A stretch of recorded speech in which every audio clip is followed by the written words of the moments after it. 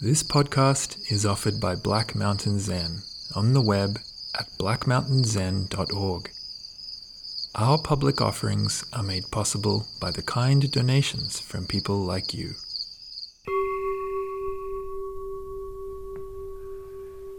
Good morning.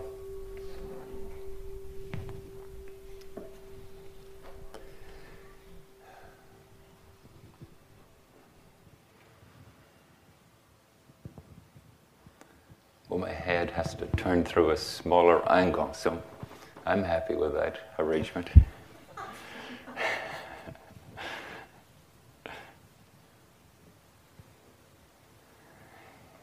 It occurred to me as I was saying, move your cushions, and I was thinking, well, that is an inconvenience. And I was thinking then, maybe most things in Zen are an inconvenience.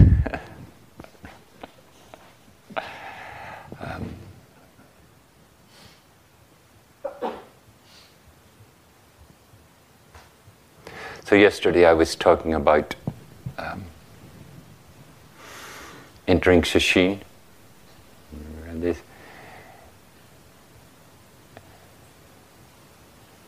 one of the significant challenges, and sometimes a subtle challenge for us, is that we tend to approach practice and do practice the way we do the rest of our life.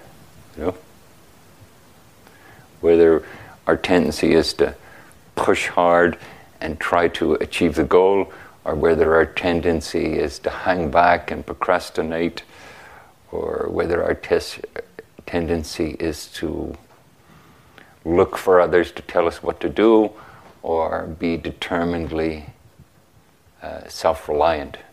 The challenge for us is to not simply bring our usual doing to practice, and then, because then it draws it back into the karma of our life, rather than stepping into the dharma of our life, or the dharma of all life. And I was trying to present a notion of Zazen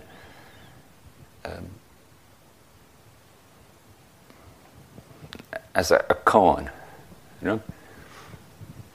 Given my own background from Theravadan Buddhism, where sati, mindfulness, was a prominent, maybe dominant notion, awareness. Whatever it is, however it is, be aware. In the Zen school, the notion of koan, however, wherever, whatever, meet it with beginner's mind. What's happening now? What's the teaching?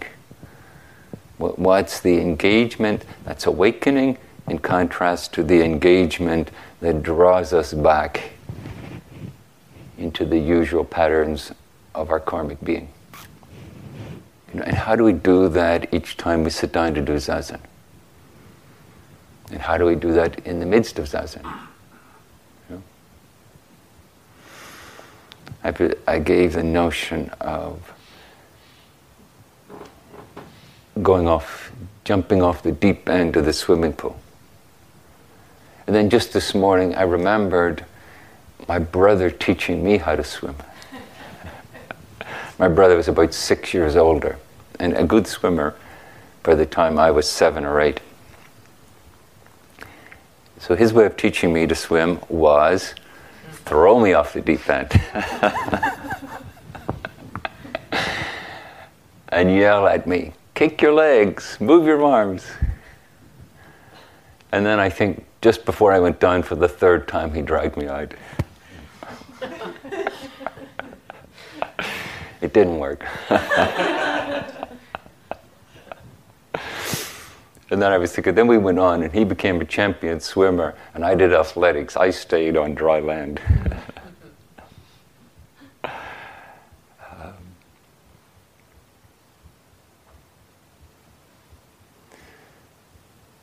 But as I mentioned, under the Shuso's terrible influence, I've been looking at these books by Zhi Yi, the founder of Tendai Buddhism, and also reflecting that this is what, Dogen, this was Dogen's first school of Buddhism. He studied this. It said that he had the equivalent of a PhD in Tendai Buddhism by the time he was 19 or 20. It's extraordinarily thorough.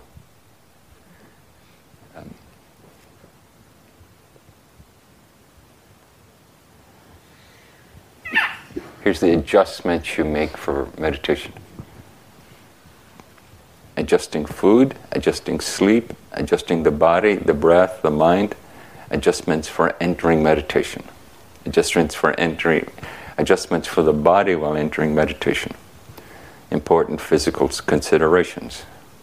Sitting down, arranging the feet, arranging clothing, arranging the hands, consolidating the posture, lining up the head, neck, sitting up straight, preparing the breath, expelling the turbid breath, inhaling the pure breath, lips, tongue, eyes, spine.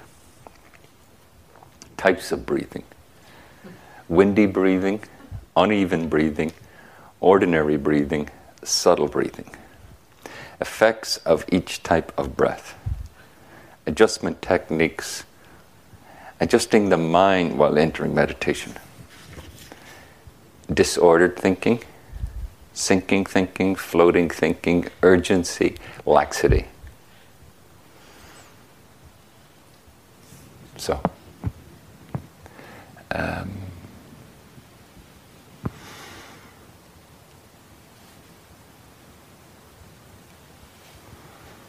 this balance between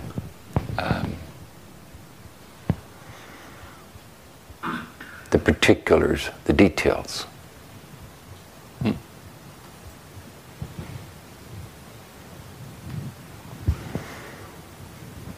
Very soon after I started meditation, I started reading this kind of stuff, and I started doing Hatha Yoga.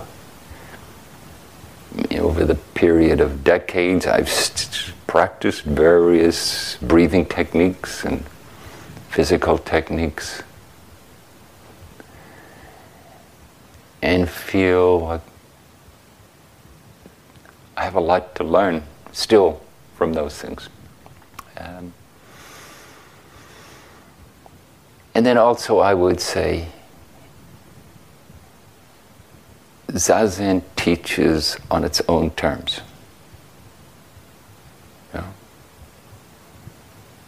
Sometimes the preparation, sometimes what you've so-called learned gets in the way, and then sometimes it's an enormous help. But the combination of the two, I think the heritage of our school, I would say the Zen school in general, is that we hold them both. We do come at Zazen in a particular way.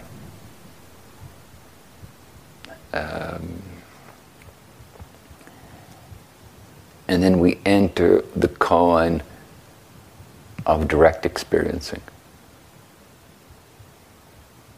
The fascicle I mentioned yesterday of Dogen, Hotsu Budai Shin, a rising Buddha mind, or a rising way mind, the mind of the way. He starts off by saying there's three minds: Chitta, Hridaya, and Virda. And then amazingly he says Chitta, usually considered, and it seems to be in the fascicle, this is how he's considering it, discriminating, observing mind. What we might call our more usual functioning. And he says this mind stimulates the entry into Buddha mind.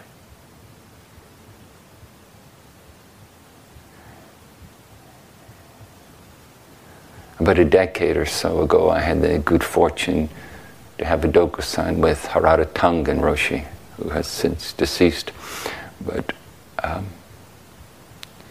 very venerable Japanese Zen teacher. It's said that in his first Shishin, when he was 17 or 18, he had Kensho. And then went on and practiced for another 60 years, 60, 70 years. So, for reasons I can't remember, I decided to bring up this quote from Dogen in Dokusan with him.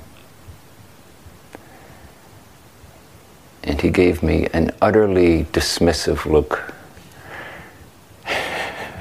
It was marvelous. As if to say, are you really that stupid? Is that the best you've got?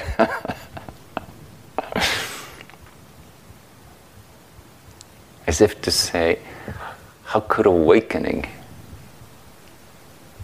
be contained simply, be expressed, be enacted by just the process of usual mind?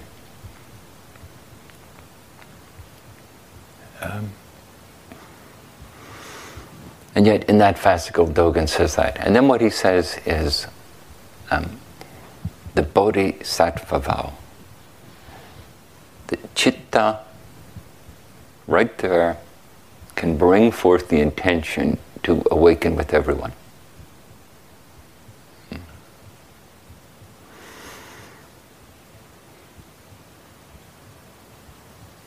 And that this is an extraordinary quality of being. And I do think, that part of practicing as a group, and I even think sitting close to each other carries some of the flavor of this. It helps break down the insularity, the separation. We literally feel practicing together.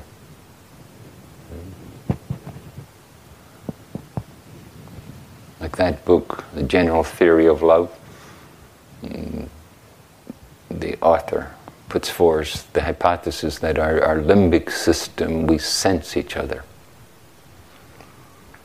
And we sense each other in our sitting, in our chanting. We awaken together.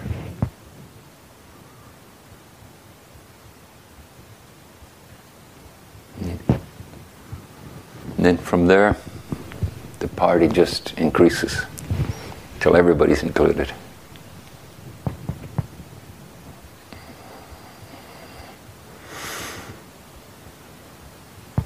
Then this morning I'd like to talk a little bit about those other two minds. Hridaya.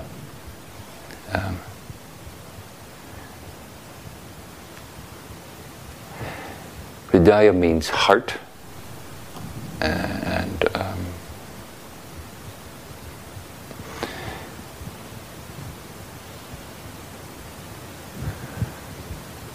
as I explored it, the Sanskrit word and in different references to it,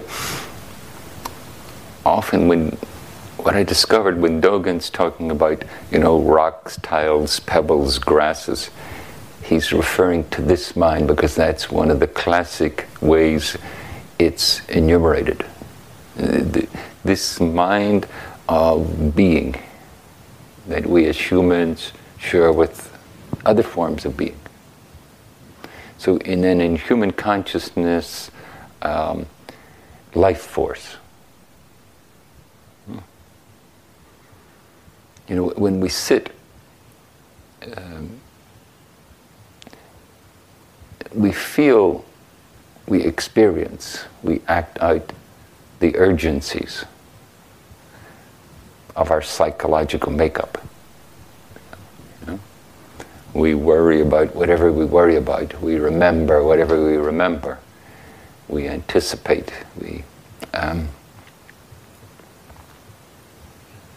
But there's a way in which that process, what makes that process so attractive?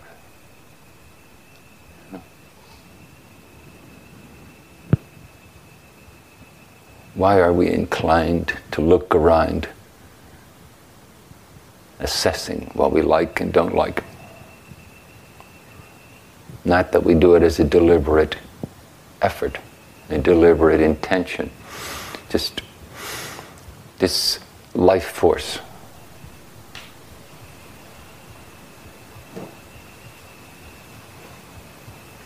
And in the process of our sitting, in the process of working with the breath,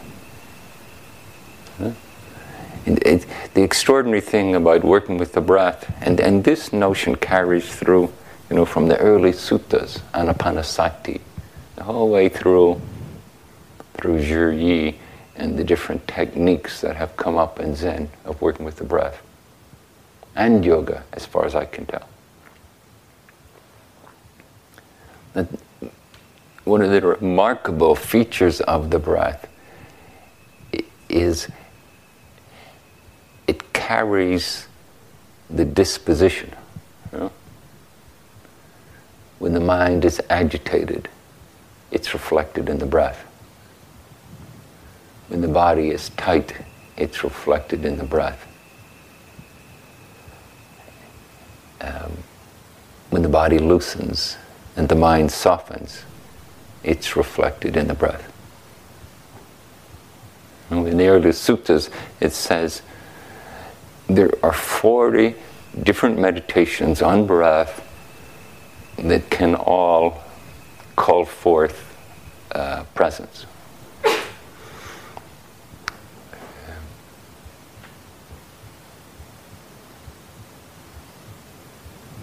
And in Zhi Yi's formulations, he formulates 4 categories of breath. Actually, 4 categories in which the breath is a little off kilter.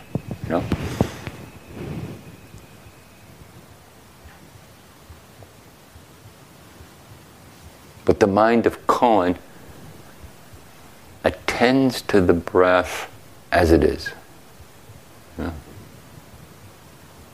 What do we study when we sit down in Zazen? We study what's arising now.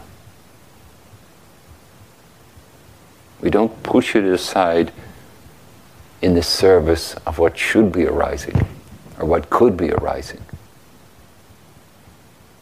or in the service of stopping what we don't want. The beginner's mind of Koan is what's happening now. And in this mind, in this attitude, renunciation, discipline, inclusion, they are called forth. Not as some separate formulation, but they become intrinsic in the engagement of the moment.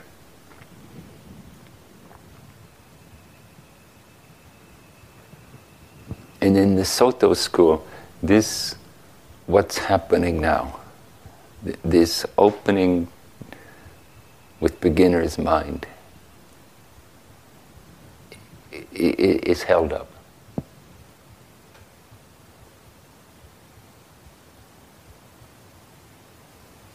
And then as far as I can tell, there's some range of notions as to whether there's particular involvement or decided non-particular involvement. Like Shohaku Komura saying in response to the question, how do you relate to the breath? Or how do you follow the breath? Don't.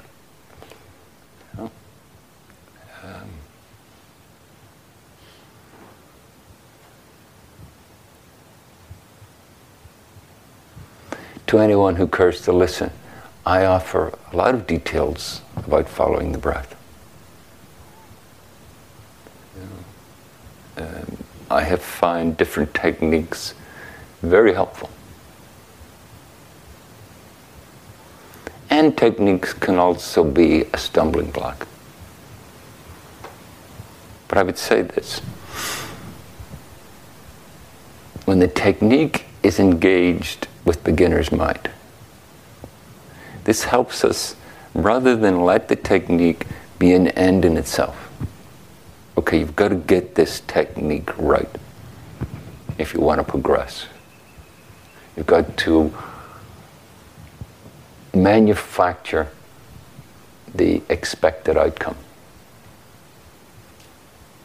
That can become a distraction. Yeah? Now, when the technique makes evident what's happening, when the technique makes evident how the intimacy of the moment is being thwarted by some condition,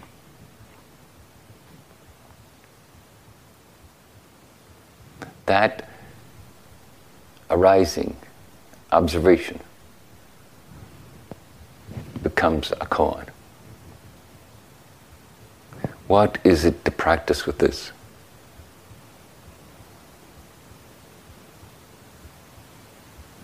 And this is the natural state of Hridaya mind.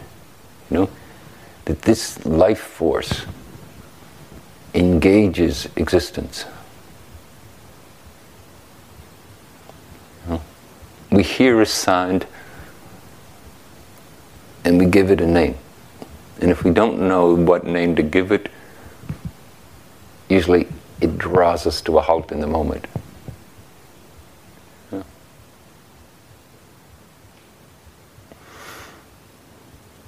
Now usually then our inquiry is finished because now we know what it is, where in reality all we've done is made a label that we've substituted for experience.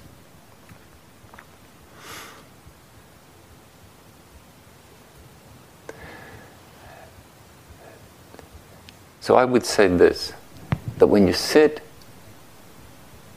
know what it is you're doing in the process of aligning with sitting.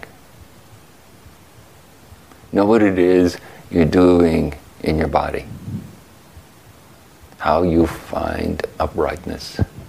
What are those details? Hmm? And notice, as you settle into sitting, your body becomes more, the details of your body become more evident. Hmm?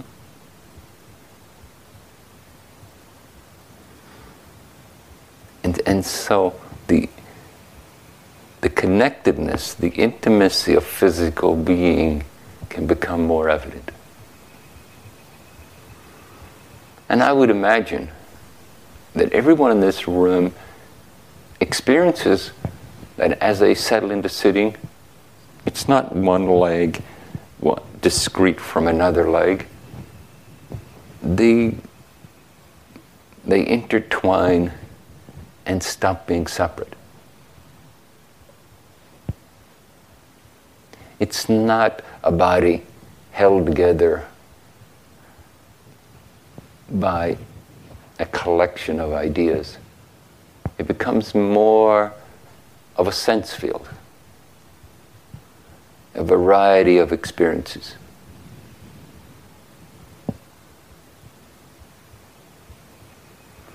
So we bring the idea of sitting, we bring the idea of body, the ideas of posture, and they open into experience.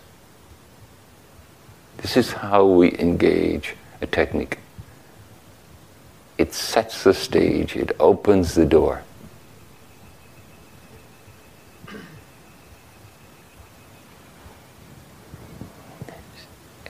And it can incline our attention in a particular way. And as it inclines our attention, that facilitates a certain kind of experience.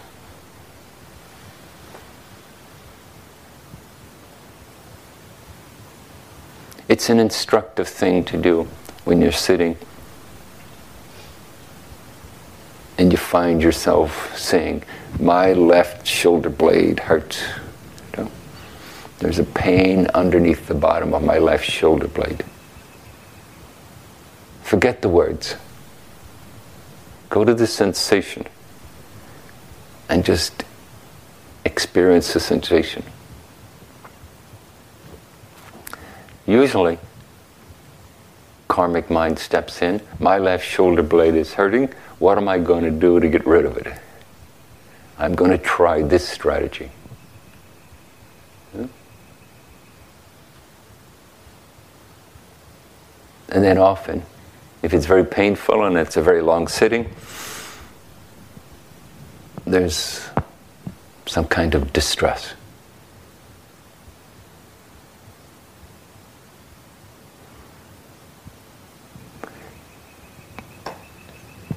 And Zhi talks about the mind sinking. You know? Try not to let the mind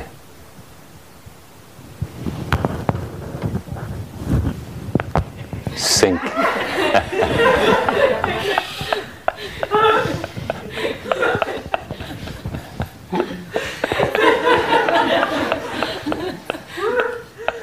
Mind was sinking. See, I was listening.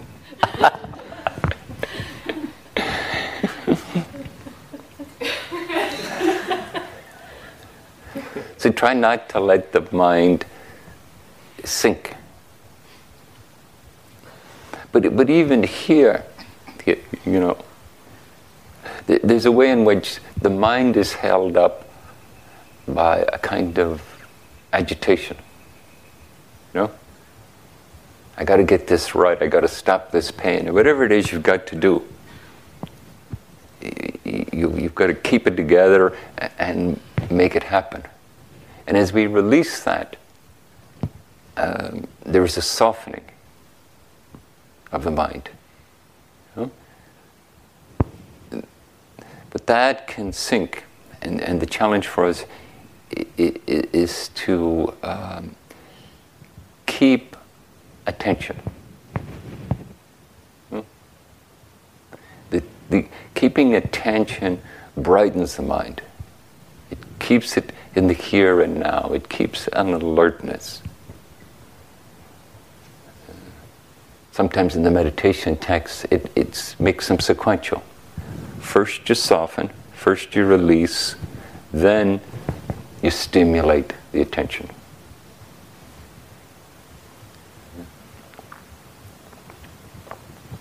In Anapanasati, this is there. In the Zen school, we could say, this inquiry, what's happening now?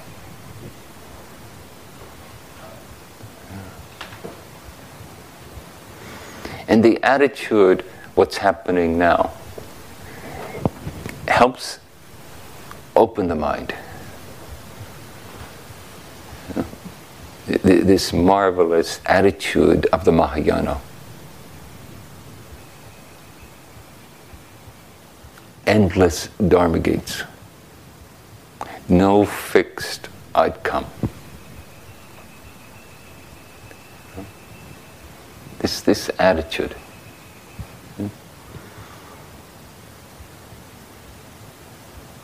And how will we realize, how will we taste this endless ways to awakening?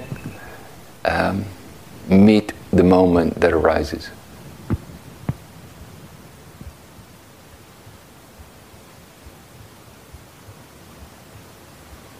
So with the breath, we attend to the flow.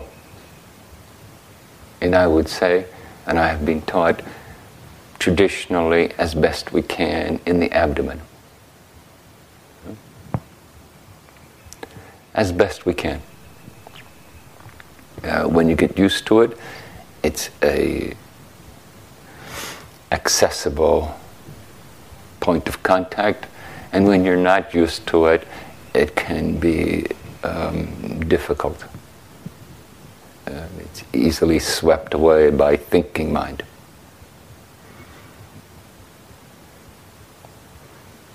In that regard, I would suggest extending the exhale.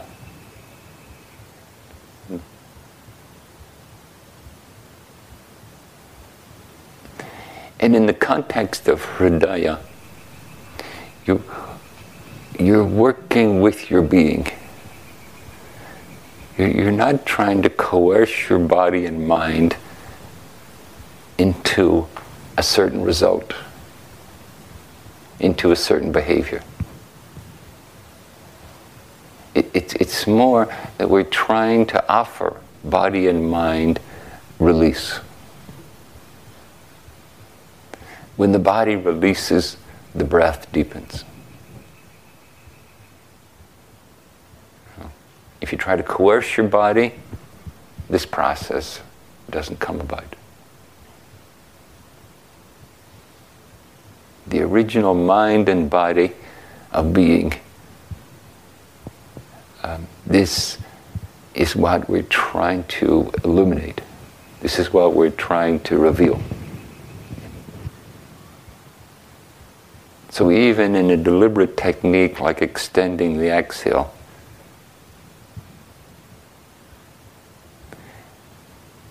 it's like reminding ourselves of something we know.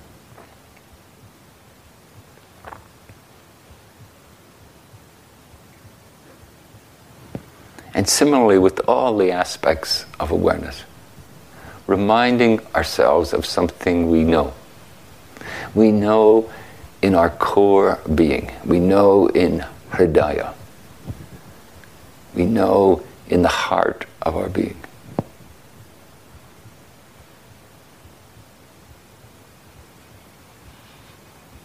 You may have a particular way of talking about it, feeling it, relating to it. So be it.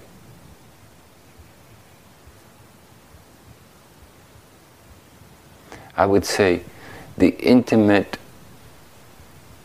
contact that we have when we meditate is very helpful. Something in your own experiencing you've learned helps you connect, open, release. And this learning, this experiencing and learning is Hridaya. Vrijja, mind. It's a learning that arises from experience. And this is the third consciousness.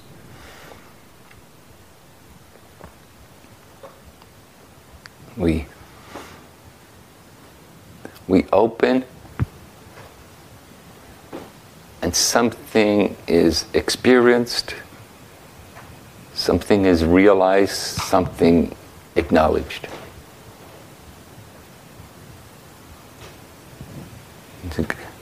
We learn directly the intimate workings of being.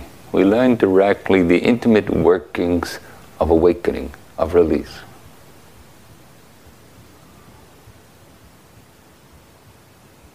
And sometimes it's an impressive learning. Sometimes you have a moment where the mind opens, where there's a palpable, strong sense of presence, where each arising has an authority, an illumination.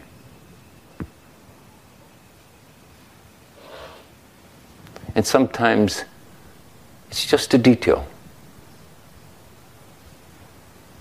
You notice how you were subtly clenching your jaw. And as you clenched your jaw, there was like a clenching in the mind. they both feel like something extra. It's not necessary to clench.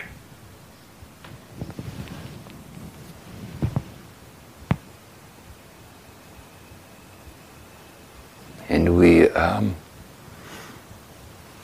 maybe in that moment we release. Maybe in that moment we just taste the karmic pattern of clenching.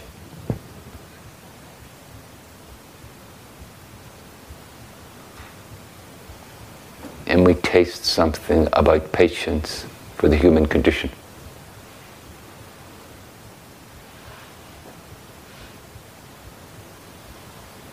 So the beginner's mind, the mind of koan, the mind of inquiry, the mind of what's happening now.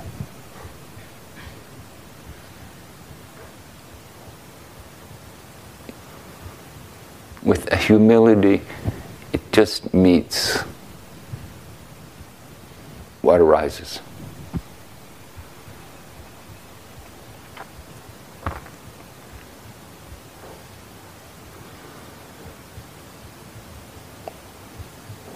In the early sutras, it says this attitude has the marvelous quality of balance. It's as we meet what arises just as itself.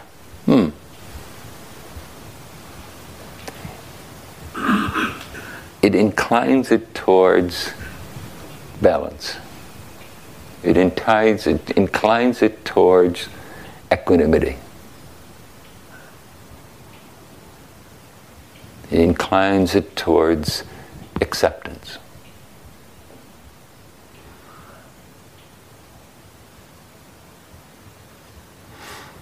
And even though our practice asks us to jump off the deep end,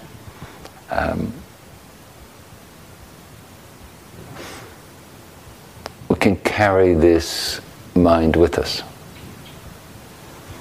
This mind of what's happening now.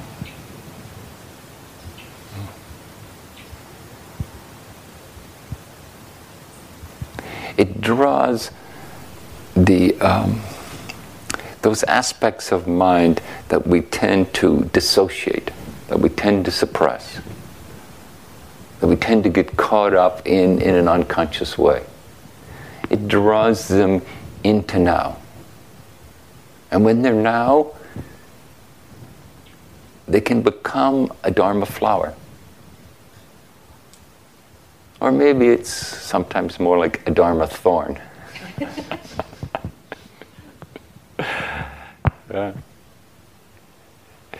Of course, we prefer the Dharma flower.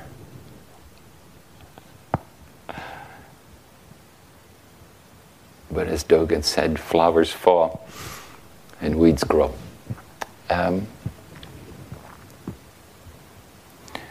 So holding this mind.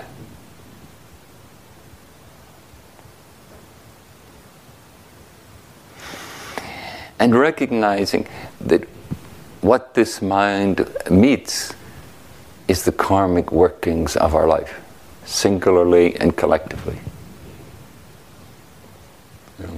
And meeting the karmic mind reveals the Dharma.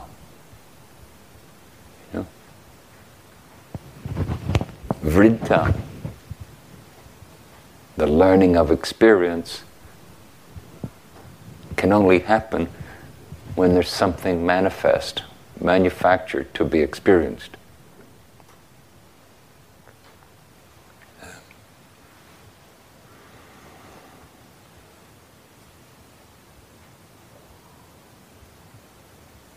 As we start to settle into Sesshin and the clamor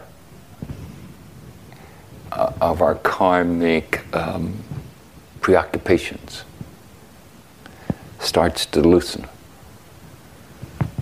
this state of appreciation, this state of wonder,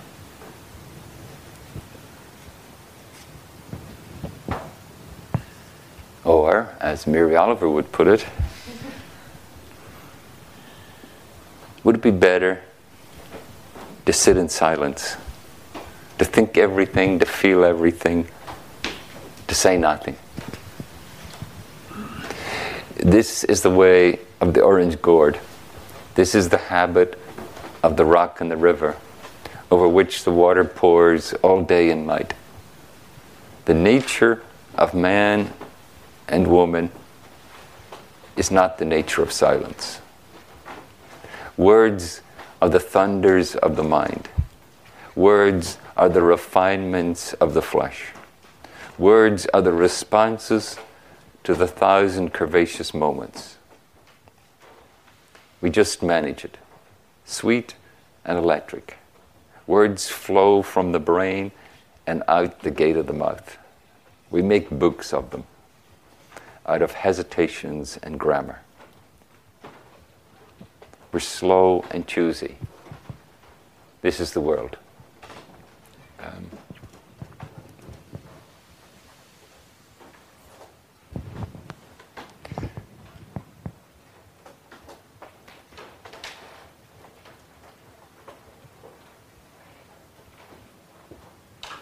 I often think how graphic it is that the kitchen crew get up and go off and make our lunch.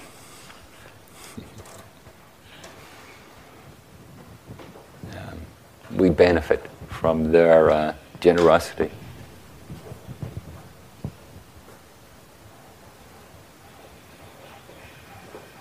This sense that Hridaya, the life force,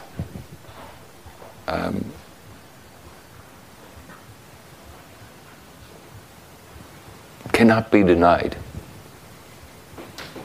You might not like how you're coming forth. It might puzzle you. It might annoy you.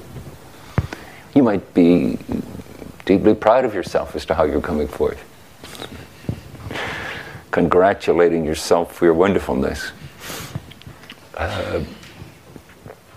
But either way, there's something extraordinary happening.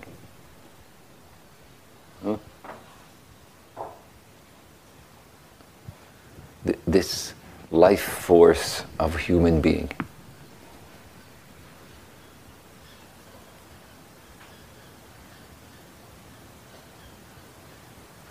This is the spirit of the koan of Zazen, of Shikantaza.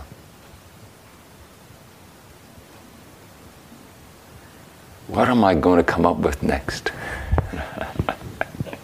What thought or feeling are going to pass through my being? Is my body going to melt into a flow of intimate energy? Or is it going to tighten into a bag of bones that are rubbing and banging in a painful way?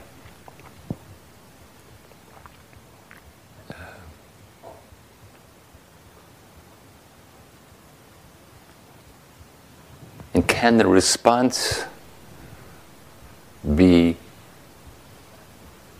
aware? Can that be a conscious response?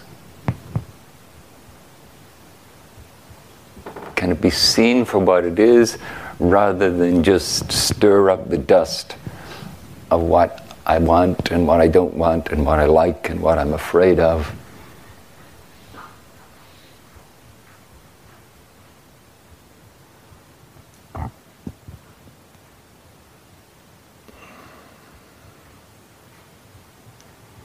This kind of attitude. And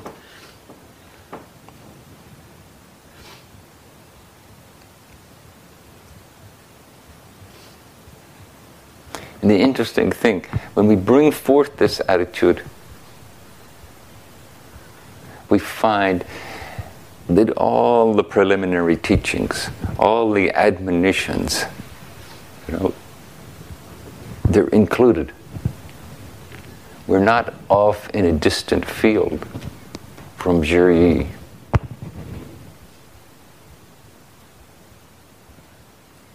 This attitude in its involvement, will reveal the kindness of renunciation. It will reveal the wisdom of discipline. It will reveal the appropriateness of all inclusion, of all beings in the process of awakening. This is... And we enter this Dharma gate not by filling ourselves with all the answers. We enter this Dharma gate with this intention. What's happening now?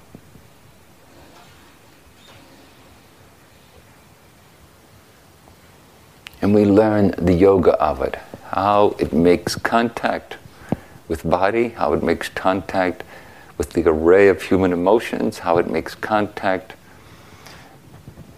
in each of the physical situations we pass through each day in Sesshin, with each of the interactions.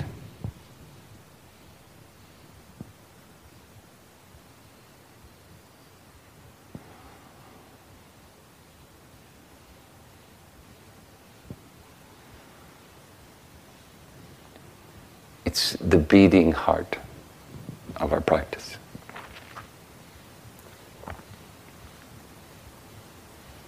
So the heart consciousness, the experiencing consciousness, and citta.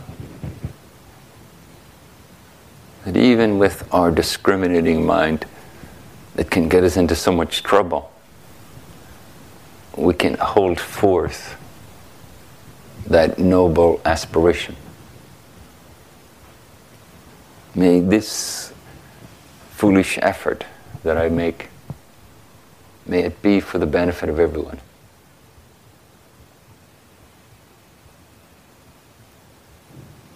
Thank you.